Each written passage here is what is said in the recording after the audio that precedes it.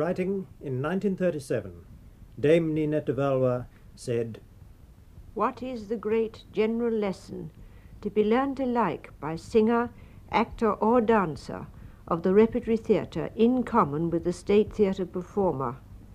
It is that the theatre proper, like the principles of Christianity, is a necessary part of the world's sanity. It may well be honoured and supported by the rich, and understood and lived on by the people, and that true bourgeoisie which makes up the greater part of any country's population."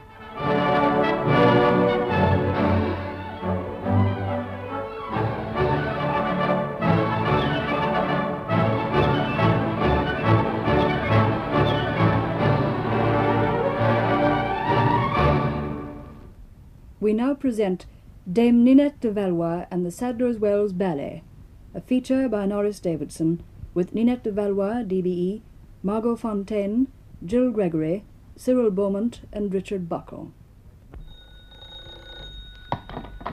For tonight? Sorry, all seats sold for the ballet tonight, sir.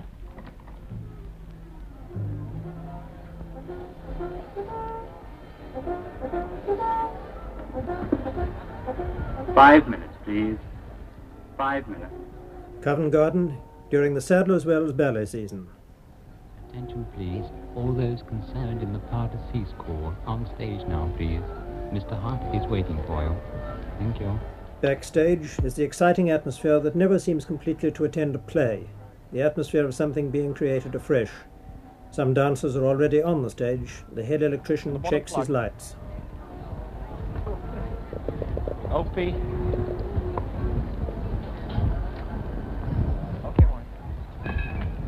Beginners on stage now, please. Beginners on stage now, please. Thank you.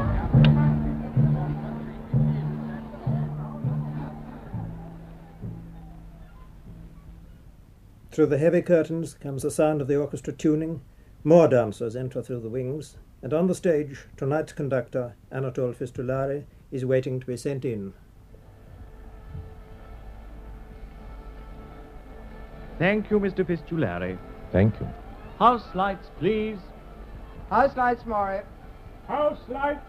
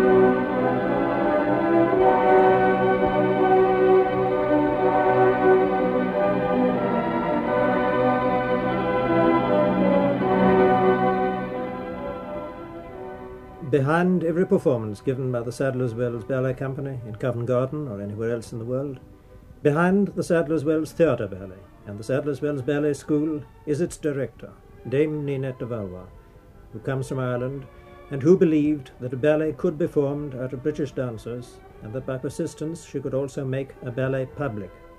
Herself a dancer and choreographer, she worked as no one has ever worked before to create a ballet theatre which can, I quote her opening words, be honoured and supported by the rich and understood and lived on by the people, and that true bourgeoisie which makes up the greater part of any country's population. Her courage and confidence is now justified by this great organisation.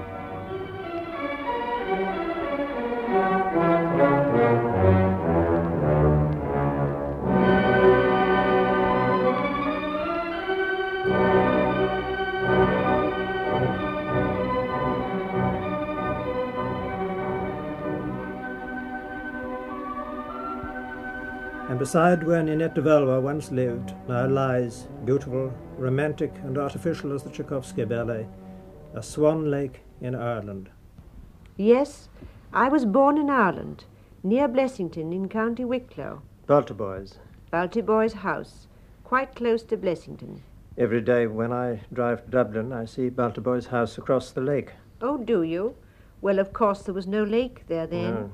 Just the Liffey running through the fields. I lived there until I was 7.5, and then we went to England. I'm searching now for early signs and portents, so I must ask you if you went in those days to any of the dancing classes in Dublin. No, I didn't. Travelling then was very difficult. There was nothing but the old steam tram. I can remember travelling by it myself when I was a child. Nowadays, it's the bus. Less romantic, but much faster. Well, if you travel by the steam tram, you'll realise that 2 hours each way would have put regular dancing classes out of the question for a small child, if there had been any question of it. But I did travel by the tram to see my first pantomime in Dublin. It was at the Gaiety, and oddly enough, it was the Sleeping Beauty.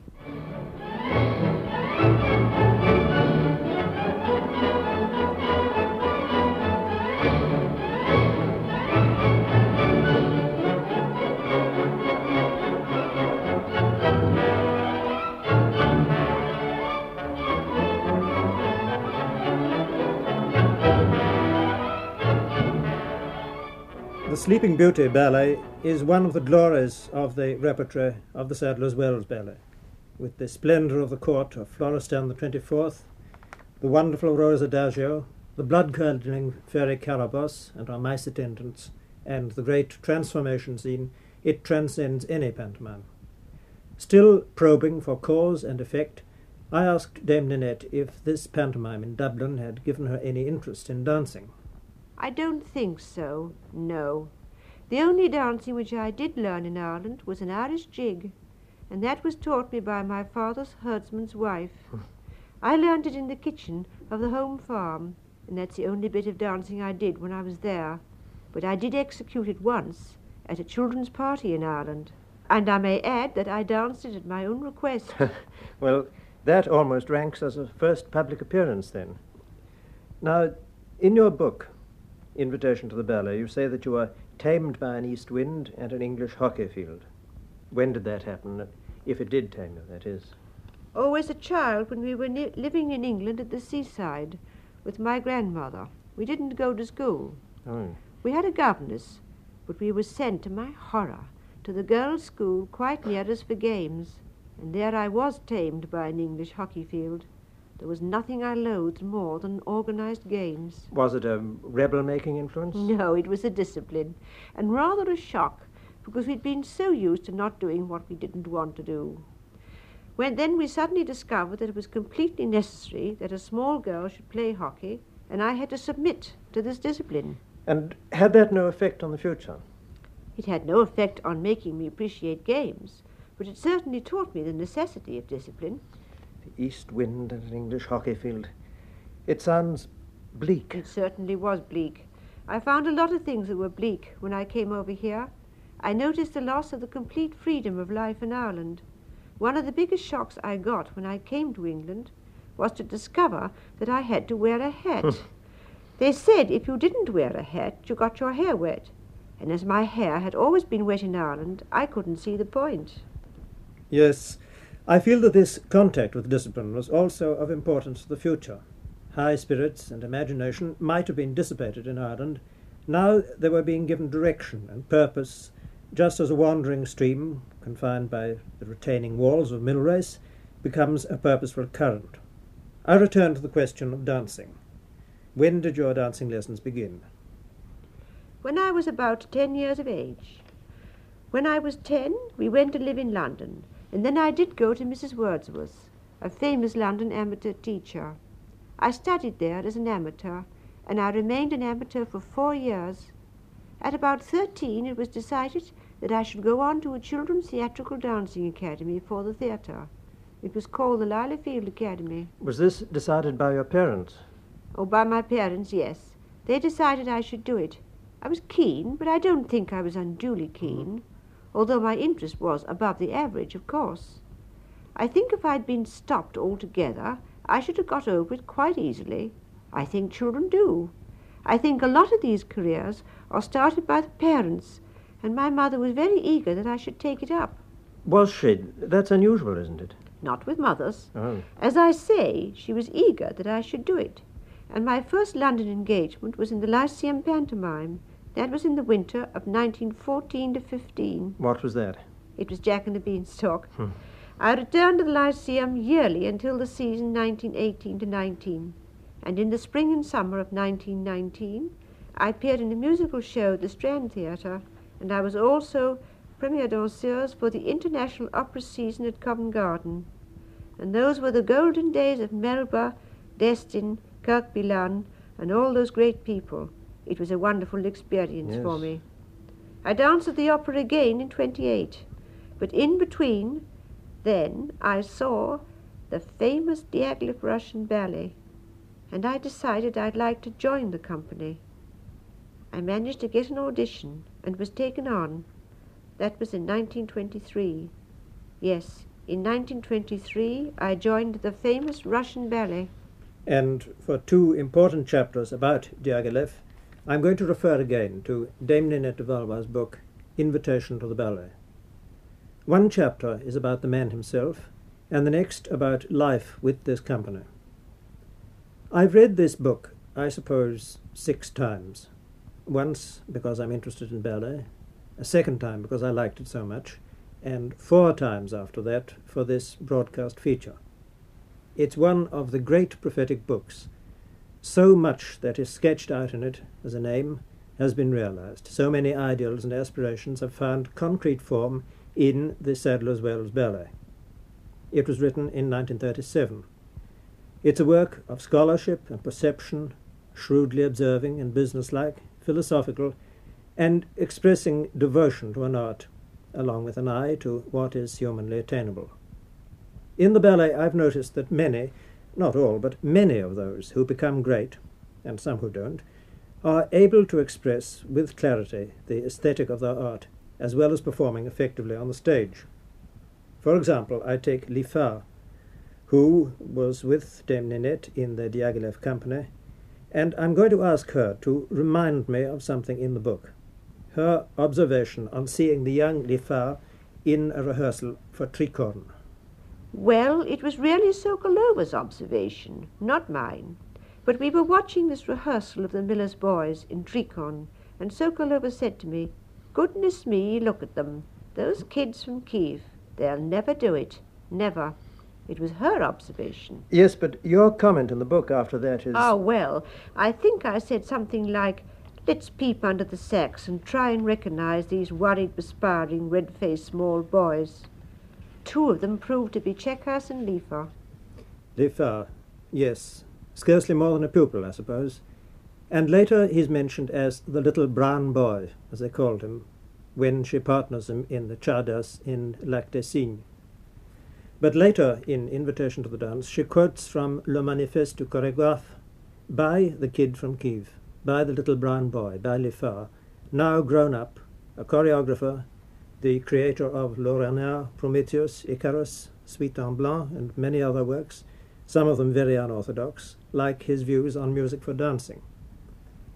And even if Ninette De Valois doesn't agree with him in everything, I think it supports my point that the great dancer knows the why, as well as the how of dancing, and in my opinion, the best contemporary example of this is Invitation to the Dance. Her chapter on Diaghilev is, I suppose, as good a portrait as one could find anywhere. Not a portrait, really, but an evocation of him through examples of his organizing genius and his effect on the company. She says, significantly, writing in 1937, and dealing with the stories of favoritism and suppression, "There are no Diaghilev stars alive today who ever exceeded the heights to which he brought them when he presented them as stars of a galaxy."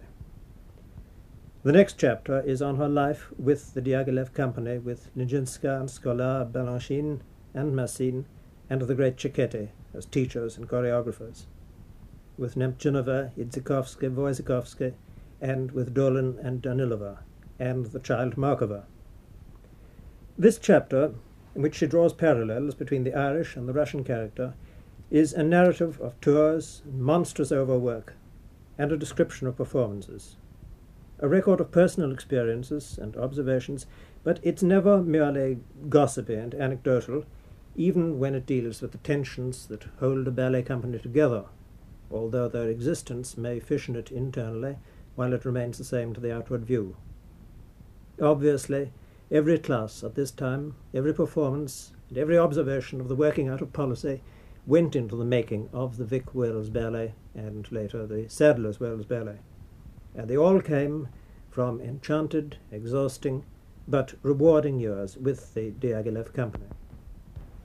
Yes, it was a very hard life, but I wouldn't have missed it for anything, and when I left them, my one ambition was to start up myself, to do something for the English dancers if possible. So I opened a private school and joined the staff of the Old Vic, the Festival Theatre at Cambridge, Yes. and of course the Abbey Theatre Dublin. Yes. That was due to Mr. Yeats coming over to the Festival Theatre at Cambridge and seeing a ballet of mine which was given with one of his own plays. Well, the Abbey is, of course, the National Theatre of Ireland, and I think the Old Vic, without having any official title, is the National Theatre of England. The Old Vic still appears to be our uncrowned national theatre, just as it was in the middle of the 20s when I first joined the staff. Miss Lillian Bayliss was in charge of the Old Vic at that time, and at the beginning I only worked with her dramatic students and did all the dances for the plays. There was no ballet then. The first year Jean Forbes Robinson was in the company, and I had in my class as dramatic students Elizabeth Allen and a girl who did so well in the films later, Heather Angel. My best student was Esmond Knight. He could have been a first-class dancer. They were all students in the same year. Yes. You were giving them movement only. Oh, just movement. And, as I say, I arranged the dances for the plays. About the same time, I went to the Abbey Theatre, and that was, of course, very interesting and exciting. We did all the Yeats plays for dancers. I danced a lot, and we opened a school there. I remember that school. Yes? Well, we worked there for about 5 years, until they found it was too expensive to go on with it. Of course, it was a very small theatre, and the trouble was there was no possible employment for the dancers beyond the appearances they made in the Abbey, which were not very frequent. No. But of course it was still a time when ballet was not generally popular. I don't know that they would necessarily meet with the same results if they tried to start again now. No, I don't think so. Well, meanwhile, what was happening in the Old Vic? Oh, nothing really as far as ballet was concerned. We were still waiting until Sadler's Wells was ready. The idea was to give plays and operas in both theatres. I did give small ballet performances with my own private pupils and a few professionals from outside during those 4 years at the Old Vic. Sometimes at Christmas we gave a short ballet as a curtain raiser to Hansel and Gretel, but nothing could be done until Sadler's Wells was opened in 31. And on the 5th of May, 1931, at the Old Vic, the Vic Wells Ballet gave its first performance. And the Times next day pronounced as follows. It has long been Miss Bayliss's intention to make the ballet, which leads a precarious existence upon the back of opera, an independent art at the Old Vic, and now that Sadler's Wells is in successful operation, she is able to devote a whole evening to a program of varied ballets designed by Miss Ninette De Valois. 18th century ballets to music by Mozart and Bach were balanced by a new mime ballet, The Jackdaw and the Pigeons, a stylized fable in the modern manner to music by Hugh Bradford. A suite of Viennese waltzes, a Faust ballet, and a charming character dance, The Faun, for 6 participants to music by Vaughan Williams with decor by Hedley Briggs, made up a satisfactory program which was executed in a far more businesslike and finished manner than the Old Vic has ever before been able to apply to the dances incidental to opera. Miss de Valois' ability to make subsidiary movements, grouping, and rhythmic patterns contribute to her large schemes enriches her ballets and gives to them a certain air of vitality, sometimes of gaiety, which is very attractive. Mr. Dolan was a visitor who received a very warm welcome from a full and enthusiastic house. Mr. Constant Lambert conducted the orchestra with his keen sense of the rhythm required by dance music. The enthusiasm shared by the audience and the obvious success of Miss Baylis's experiment is a further sign of the growth of interest in ballet already provided by the Camargo Society and other establishments for its promotion. The Old Vic promises to provide a permanent home for dancing, as it does already for drama and opera. Where does the Camargo Society come into the story? The Camargo Society was running then and had been running. It was running for everybody and anybody who was interested in ballet and ballet production and for dancers. And it was run very like the Stage Society, giving Sunday evening performances and a Monday matinee. And I and my pupils did a lot of work for them. They were responsible for a great many productions financially and also for presenting of them on the Sunday nights. At the Mercury? No, at the Cambridge Theatre. Oh, yes. And many of these productions have gradually found their way into our repertoire. We were in a position to take them on, which we did. So the nucleus of many of the Camargo productions found their way to us at the beginning. And meanwhile we were working up our own repertoire, gradually enlarging our activities and increasing the number of dancers we employed. So the real root of the present Sadler's Wells Ballet is the Old Vic? Yes, the real root is at the Old Vic. When we started, I closed down my private school, or rather transferred it to Sadler's Wells. In those days, of course, the Old Vic and Sadler's Wells ran as one. That's why we were called the Vic Wells. Because in the very beginning we had to change over every month, until they discovered it was uneconomical, and it was easier to have the opera and the ballet in the bigger theatre and devote the Old Vic only to the drama. That conclusion was arrived at after about 2 years of experiment, so by the time the war broke out, we were a complete unit of our own, about 40 dancers, functioning only at Sadler's Wells twice weekly, and, of course, dancing in the opera ballets as well. We also had a very big school. But those days of coming greatness were still ahead. The Vic Wells period was a time of struggle and change and of development. A development which is shown in 2 old programmes of mine. One is for a 1934 performance of Casse-Noisette, and last of all the snowflakes is Miss Peggy Hookham. The other programme is for a 1937 performance of Casse-Noisette, and Peggy Hookham is dancing the Sugar Plum Fairy, but her name is now Margot Fontaine. But even before the 1934 performance, there were 3 pioneering years, out of which one recalls so many names. Yes, and one of the earliest is that of a student who was with me in those far-off days and is now my ballet mistress, Jill Gregory.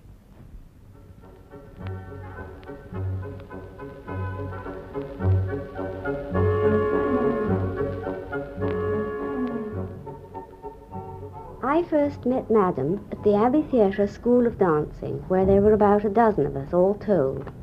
The classes were held in a room at the top of the Peacock Theatre, and it was only when Madam came to Dublin to arrange and rehearse the annual public performances that we went on the Abbey stage. My first recollection of such an occasion was of being in the green room, which we used as a dressing room, having my face made up, all over blue. It was for a ballet called The Faun. I liked my classes. I also very much enjoyed the occasional glimpses we had of the rehearsals on the Abbey stage. We used to creep down there whenever we got a chance. I never saw Mr. Yates, but I did once encounter Lady Gregory. She had a telegram meant for me, and I had one that was intended for her. We swapped, said thank you to each other, and from then on, well, I suppose we each knew that there was one other person in the theatre by the name of Gregory. For us, the students, the time went by in the routine of classes, enlivened each year by the arrival of Madam and the preparations for the show, and for this we had to learn many new dances, and on one occasion a small version of Les Sylphides. There was also an exciting time for myself and another student, when we appeared with Miss Sally Allgood in Mr. Lennox Robinson's version of The Critic. We didn't dance. We didn't even speak until the moment when we left the stage. And then we had to shout back from the wings at the tops of our voices, "Arrivederci!" Then the school closed. When we knew that was going to happen, I had to decide either to give up dancing altogether or go to London to continue my training. Madam was anxious for me to continue, so I went to London. It was exciting to rehearse the first of the 3-act ballets. It was Casse-Noisette, and it was soon followed by the Lac des Cygnes and the Sleeping Beauty. It always astonishes me to think that what is now a coffee bar above the foyer of the Sadler's Wells Theatre was the room in which these big ballets were first taught to the company and rehearsed. It seems to me now, whenever I happen to see it, to be such a tiny room, but it obviously wasn't impossibly so. I remember it with more than a little nostalgia, perhaps, and despite its size, I shall always feel that it is considerably more than a tiny part of our lives.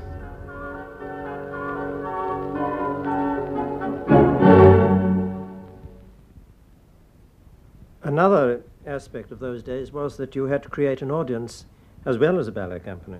There'd been no regular public performance to hold a ballet audience together. Yes, that is so. Diaghilev died in 29, and there had been a gap. We had to start creating audiences, and we also had to persuade these audiences that we were going to be worth seeing. Of course, that took time. Yes. They'd no interest at all in us at the very beginning. They'd seen the very best, and they were hardly going to be interested in our very infantile efforts at the start. We had to wait. I should imagine that the audiences, even for a Diaghilev season, were nothing like as large as the ballet audience of today. Oh, no. The company wasn't able to have a season of more than 6 or 8 weeks, and very often for a part of that time it wasn't full.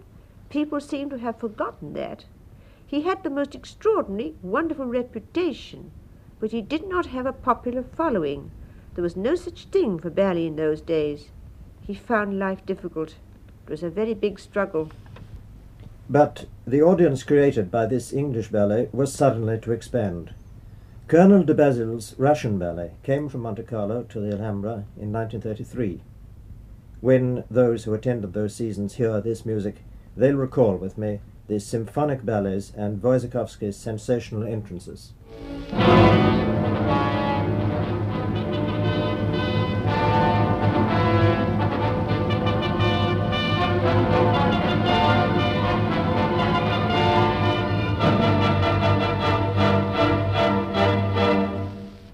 De Basil started to work up a far bigger popular following, but of course we'd been doing a good deal of spade work. Building up an audience for yourselves and, as it turned out, for de Basil when his company arrived. Yes, building up an audience for de Basil to a certain extent, but they also built a further one for us as we improved. Was the press of very great assistance to you? Well, you've quoted the Times notice of our opening night, and taken on the whole, the newspapers were extremely good. They always took our efforts at the Wells very seriously. We never failed to get a full press down for every performance, even in the very early days. But was it an instructed press? Oh, yes, on the whole it was. Most of the press were familiar with the Diaghilev Ballet, very familiar with it, and we also had the music critics. One wouldn't say, perhaps, that they had the technical knowledge in those days of the ballet critic of today, but the music critic was the very best type of critic to have in those days, because he did put the whole before the part, he had musical knowledge, and he had memories of the Diaghilev type of production, and so he had an attitude which was, I think, very helpful for the general standard of production, from the musical and spectacular point of view, and the relationship of choreography to the music. I think it was the best we could have had. It was far better than a completely 100% attention to the technique of the dancing. The Wells Ballet created its audience. It was also to create critics. But here is a critic who knew ballet long before the Wells began, Mr. Cyril Beaumont of the Sunday Times. And this was recorded in his shop in Charing Cross Road a shop in which one can buy any book of importance that's been published on the subject of dancing. What is Dame Ninette like?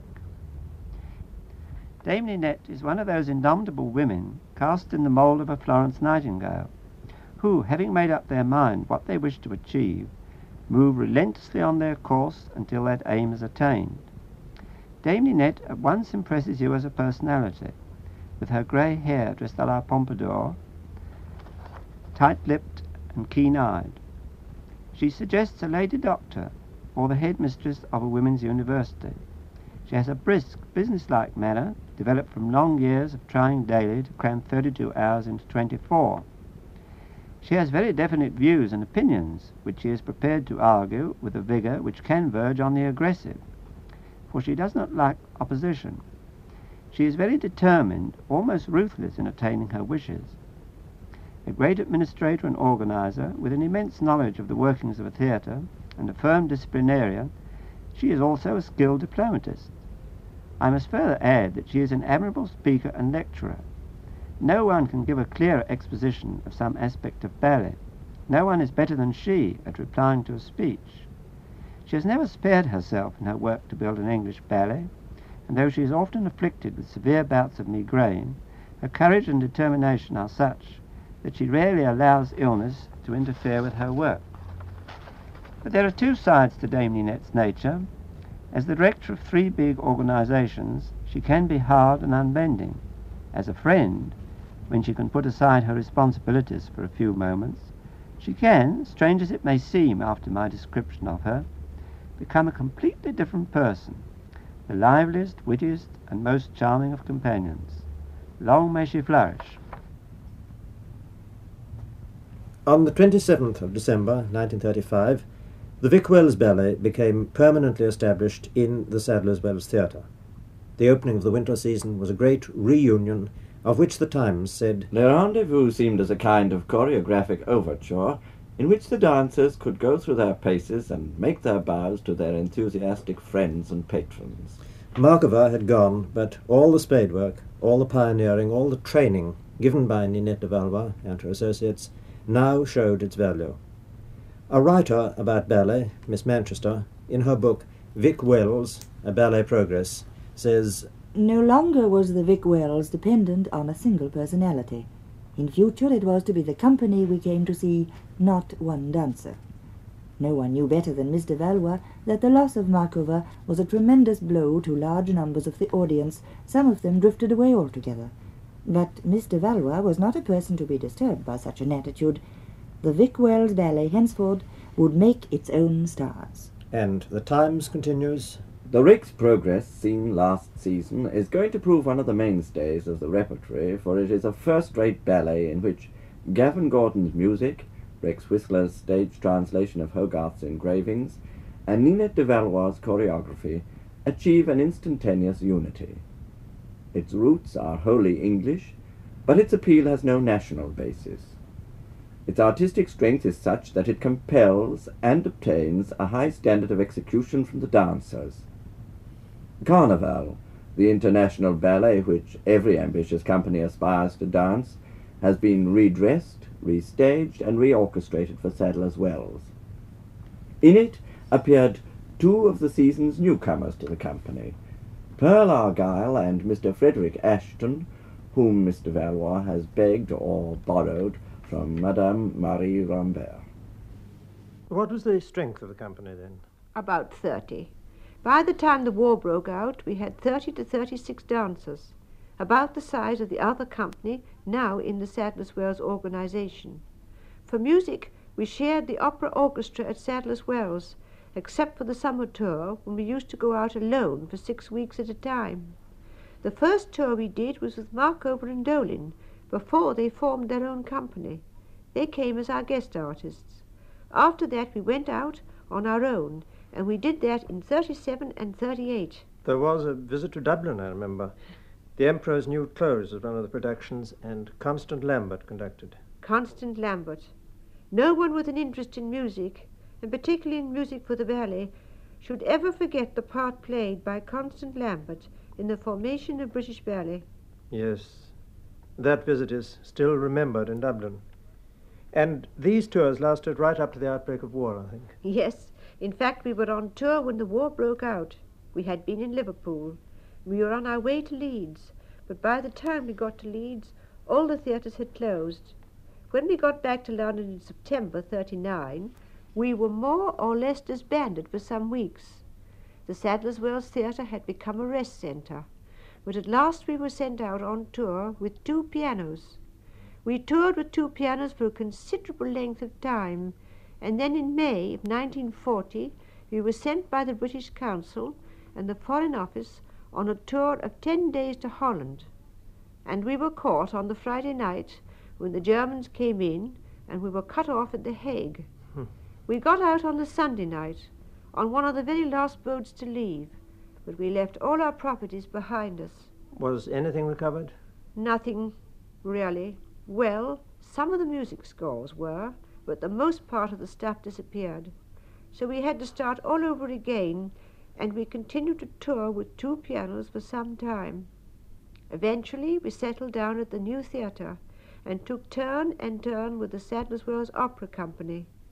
We had 8 weeks in London, 8 weeks in the provinces, 8 weeks back in London, and we managed to continue like that right up to the end of the war. Well, during the war, ballet was seen where it had never been seen before, thanks to you, and it was seen by people who, under ordinary circumstances, would never have visited a performance, I suppose. Yes, the war seemed to have hastened forward our final full development. We built up a vast audience, and not a little of our subsequent success in America was due to the amount of American servicemen that saw us during the war years. When the war was over, it was decided that Covent Garden would open all year round, and we had the honour of being the first permanent company in the theatre world of England to be attached to the Royal Opera House under the new system. A year later they had an opera company, but at the beginning they only had the ballet, and we were subsidised. There was no subsidy when we started at the Old Vic. We had certain grants, you know, and of course people gave very generously, but there was no subsidy. When we went to Covent Garden, we got the subsidy, and the subsidy's been raised considerably since then. Of course, it was very hard going at the beginning, because half our dancers were still in the forces. During the war, some of them danced for us when they came home on leave. They came back very gradually, and in comparison with today, we had a slightly smaller company. We opened with the Sleeping Beauty.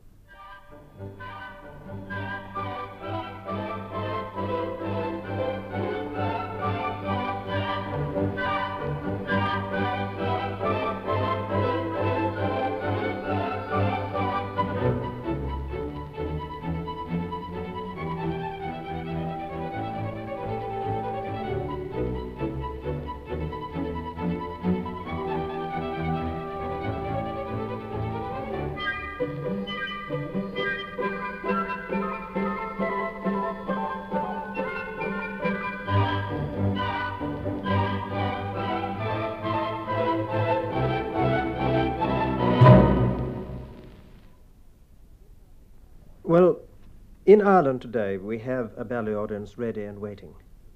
A national ballet, even in its early days, would find support in Dublin and on tour in Belfast and Limerick and Cork and certainly in Waterford. I'd like to look back at the Abbey School for a moment. Did anyone among your pupils there have a success later on? Yes, my present ballet mistress was trained at the Abbey School. Jill Gregory, you've already heard her. She was trained there originally, although her people came from Bristol, and she came on to us afterwards. She was about the only one. There was a boy, Tony Repetto. He was with us, and then he went to the Marco Bodolin Company. The others, I think they set up as teachers in Ireland, those of them that went on with it at all. Of course, it was very small at that time. But now we have a ballet audience, and so I asked if an Irish ballet company should start in the operatic terms of the Dublin Grand Opera Society and the Wexford Festival by importing the principals at the start and supplying a corps de ballet. It's always wisest to start by importing all your principals, That is always the way to go about it. Yes. I mean, so many of the ballet clubs in England work like that. The Liverpool Ballet Club before the war used to work that way. They had a corps de ballet supplied by all the local schools, and we sent principals for the leading rows. If, as you say, you have the public, then I think Dublin should make an effort to do the same thing. That's how they'd arouse interest in the movement at the beginning. You can only do that way unless someone steps in and gives you a vast sum of money, and you start your National School of Ballet inside your National Theatre, which will be, I suppose, the rebuilt Abbey Theatre, the Abbey of the future. But failing that, if you want to start a ballet, you can start with the schools, and you can engage guest artists and start modestly, with programs where most of the heavy work falls on the guest artists. That's the ideal way of doing it. It would be good to have a small orchestra. I suppose the most you could manage would be about 25. If you can't do that, then have 2 pianos alone. Don't just have an odd instrument or two. 2 pianos or a small orchestra. Would you say something about the training of a young dancer? They can really start any time between the age of 9 and 11. I've known them start later and be very successful, but I don't think it's wise to wait until after 12. Then, at the beginning, they don't want to do more than an hour a day, perhaps less for some children. It increases after a time, and the actual study goes on all their dancing lives. Sadler's Wells Junior School, which includes general education, takes them up to 16, and at 16 they pass out into the senior school. Naturally, the ones who start younger are more advanced at 16. It's a short career, so you ought to be earning your living by 17. Well, in our case, of course, for many years, most of the dancers would be part-time dancers. Now, take the case of a girl or boy who has done early training for the ballet and then enters an office. Well, I imagine they'd be taking part in some sort of amateur ballet company by then, but they must work every day at class, or something like that, after the office work. It sounds a hard life, but I assume they wouldn't be dancing in public very often. No. What do you think of Irish people physically, considered as dancers, I mean? Oh, I think they're very like the English. I'd say from what I saw when I was in Ireland that they're not quite as physically strong as they are here. The English dancer seems to me to be more trim, wiry, if you like, and stronger.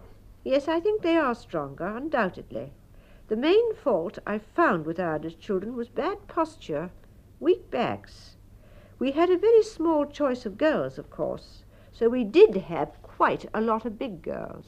Now here, where you have an enormous choice, you just don't take big girls. But over there, where your choice was very small, you got a far more mixed type of dancer. The perfect ballerina height is about 5 foot 4 inches, and naturally she's got to be slim. 8 stone. 8 stone to 8 stone 6. Well, now, let me quote once again from Invitation to the Dance. In fact, this is a quotation of a quotation. It was an old ballet master of the 18th century who made the following remark about the artist. If he be not cosmopolitan, he cannot be true, and he is in no longer in the position to please. That quotation inspires me to ask you about nationalism in ballet. Well, in my opinion, you must have a national ballet, but you mustn't make it an end in itself. Yes. After all, if you are starting anything in a country where they haven't any ballet tradition of their own, you must start with the ordinary classical tradition. That's inevitable. And at the same time gradually introduce your national ballets. But you shouldn't do one thing at the exclusion of the other. If you're going to work in the theatre, you've got to have a classical tradition in the theatre. The whole effort inclines to remain not fully developed otherwise. A composer may go to his folklore for his music, but he scores it for professional orchestra in the end. It's exactly the same principle with the ballet. The only way to find out how to adapt national dances for the theatre is to know something about the tradition of ballet in the theatre and evolve one into the other. If you don't know anything about the tradition of ballet in the theatre, all you've got is a dance taken from the village green and put on the stage. and that's absurd. It loses half its value and most of its charm. Well, village green steps have gone to the making of present-day ballet. For instance, you told me that the Basque ballet... Exactly, the Basque ballet. The fundamental steps of the classical ballet all come from the folk dances of Europe. All our elementary steps are to be found in the Basque dances. And when they founded ballet traditionally in Paris, in the theatre, they did engage, I believe, 10 or 15 Basque dancers to come into the theatre, and they evolved the classical tradition from their steps. But what we've got to remember now is that it's been done, and there's no use in going back and doing it again. What we've got to do is to use the characterization of these dances when you come to ballets that aren't purely classical ballets. And so you give your ballet a national element, especially if you're using national folklore. We find all these dance steps, folk dance steps, in our present ballet, so there is no point in going back to discover them again. They've already contributed everything they can to the classical school.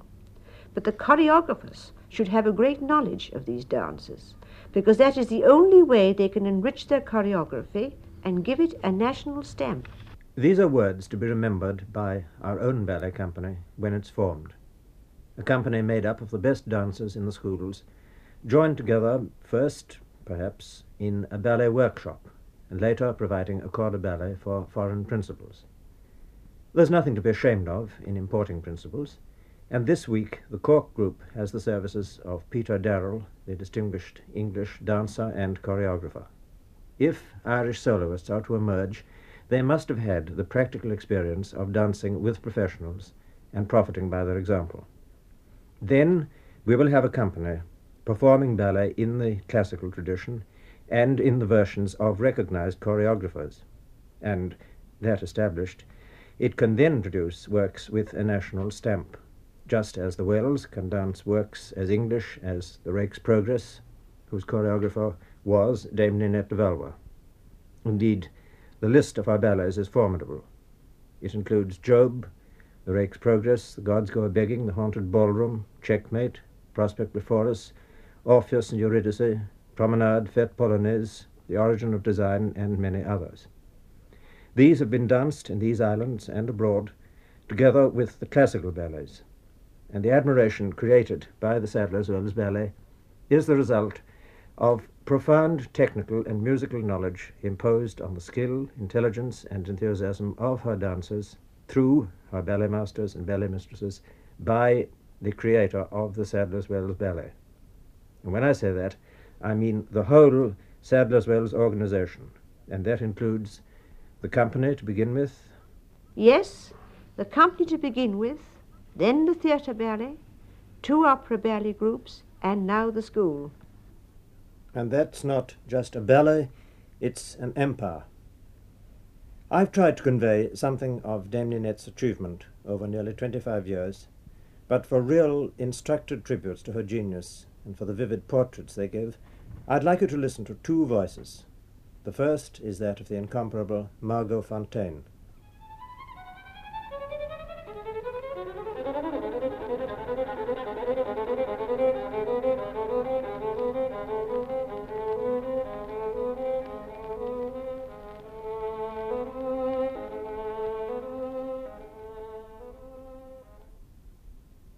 I suppose the first ballet you ever saw was the Wells Ballet as a child?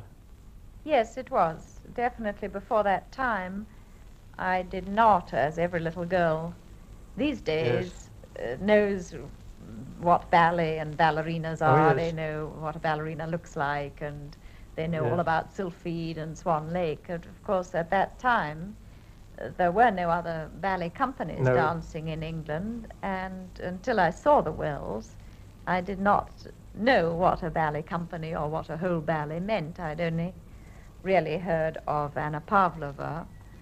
Yes. Well, then, quite soon after that, did you come in contact with Dame Ninette? Yes, I first saw their performances, I suppose, about 1930 or 31, and then I not joined the company, became a student. early in 1934, which was the first time that I met Dame Ninette. I had seen her before in the theatre. Dancing, I'd seen her dancing. Yes. I'd seen several of her performances in her own ballets, but I hadn't met her until I went to the Sadler's Wells Theatre for an audition. Yes. Did you find her alarming then to a child of your age? Oh, yes. But not now?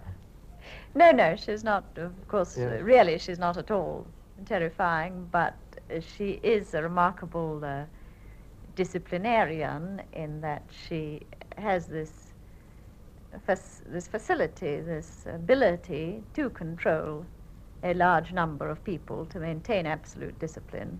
And of course, when you're a very young student, you don't realize that she has a very human side. Yes. She perhaps hides it a great deal. And as a matter of fact, I think that I worked for her for about 10 years before I had the least suspicion that she had really a very deep affection for me. I was quite surprised when I realized one day that she was very fond of me. I'd always been quite frightened of her. And of course, when one has a tremendous respect for somebody, it also makes one rather shy and a little apart from them, and I have always had the most tremendous respect for Dame Ninette. Yes, there must be a sense of awe, really, which everybody seems to have, to a certain extent. You must know her very much better than most people, naturally. Yes, well, than most people in yes. in the company, because I've worked for her now for so much longer than yes. most of them. What special qualities do you think Dame Ninette has that has led to this tremendous success? Oh, I think that she has a combination of qualities, some remarkable in themselves, and some perhaps rare in a woman, and the combination of these qualities makes her an absolutely unique woman. I should say the most important and the most outstanding are an immense integrity, remarkable organizing ability, principally far-seeing.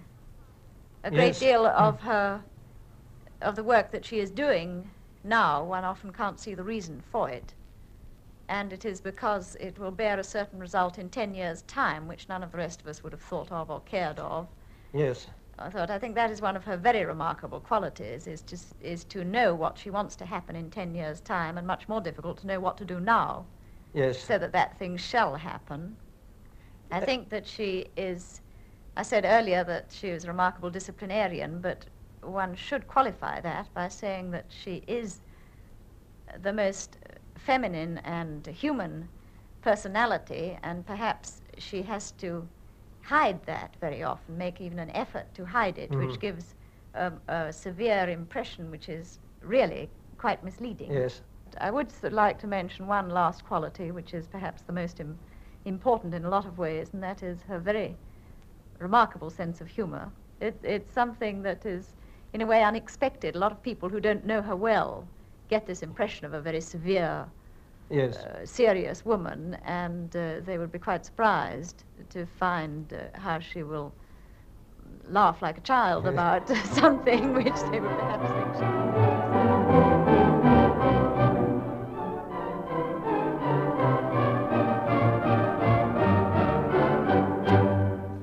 The next voice is of someone whom the Sadler's Wells Ballet introduced to a new world, Mr. Richard Buckle. It gives me a funny feeling to talk about someone who's one of my great heroines and who seems to me as important as though she'd lived in history long ago, and yet in point of fact she's someone I know quite well. I suppose my life would have been different if Ninette De Valois had not lived, and so also I suppose hers would have been different if Diaghilev had not lived. It's so extraordinary to think of all those years in which I've been watching the Sadler's Wells Ballet, and now it's world famous. Ninette De Valois has made Margot Fonteyn into the greatest dancer in the world. The company has been to America, it's been acclaimed in Europe, it's known everywhere. And yet when I was a boy, all those people all over the world who now know about Ninette De Valois and her work would have been surprised at the name of Sadler's Wells. They would have said, Who is Mr. Sadler, and why has he got Wells? In May 1950, we celebrated at Sadler's Wells the 21st anniversary of Ninette De Valois' ballet, which had begun in such a small way. She danced that night in Ashton's Wedding Bouquet, in which I'd seen her the first night many years ago. And I thought when I watched her it was probably the last time she'd dance on the stage. She was terribly funny as the maid in the Wedding Bouquet. She had such reticence and such charm and such wit. And I longed to get up in the theatre and shout out, "You're a wonderful dancer, you're a wonderful producer, we all love you, and we don't know how to tell you what we feel about you." And there they are again, the voices and the movement on the stage at Covent Garden. Thank you, Mr. Before the Fitzgerald. curtain rises on Thank another you. performance House by the lights, Sadler's Wells please. Ballet. House lights, Maury. House lights.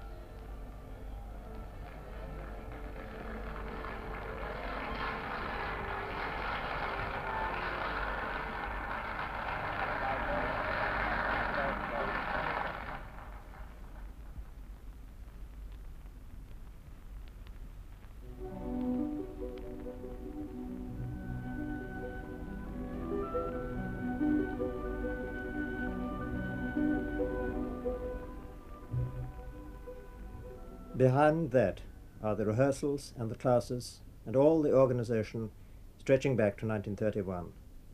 Where there was one company, there are now four. Where it had the old Vic, it now has one of the world's opera houses. Where the seats were often sparsely filled, the houseful notices are up. Behind this change is the Board of Governors and Dame Ninette De Valois, the director. The director who joined the Diaghilev Ballet and learned how an English company might be run. Back behind that are her years of practical work, dancing in ballet, and before that dancing in musical comedy, learning and noting. Before that it was pantomime, and before that the children's classes with Mrs. Wordsworth. Still looking back, there was the east wind and the English hockey field, which, I insist, began to impose an obedience to rule which first channeled energies that might have been lost and helped to bring them to this great success. Back, lastly, to County Wicklow and Blessington, and that Irish jig, learnt in the home farm and performed at a children's party at the artist's particular request, which was where our story began, a dance which we heard had no effect whatever on the future, or had it? The answer isn't important.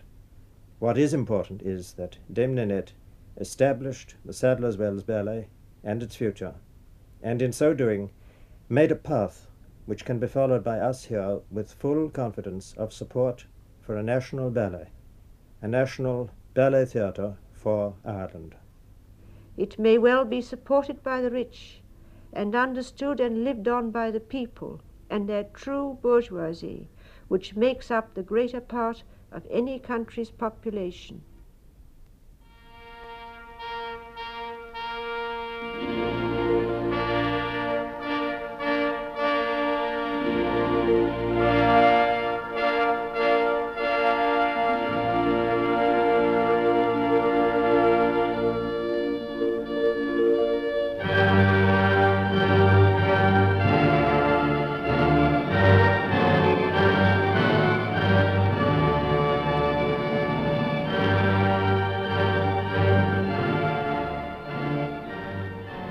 The feature now ending is Dame Ninette De Valois and the Sadler's Wells Ballet. In it you heard Dame Ninette De Valois, Dame Margot Fontaine, Jill Gregory, Cyril Beaumont and Richard Buckle. Jeanette Waddell read the quotation from Miss Manchester's Vic Wells, A Ballet Progress. By permission of the editor, ballet criticisms from the Times were included, and these were read by George Green. The feature was by Norris Davidson.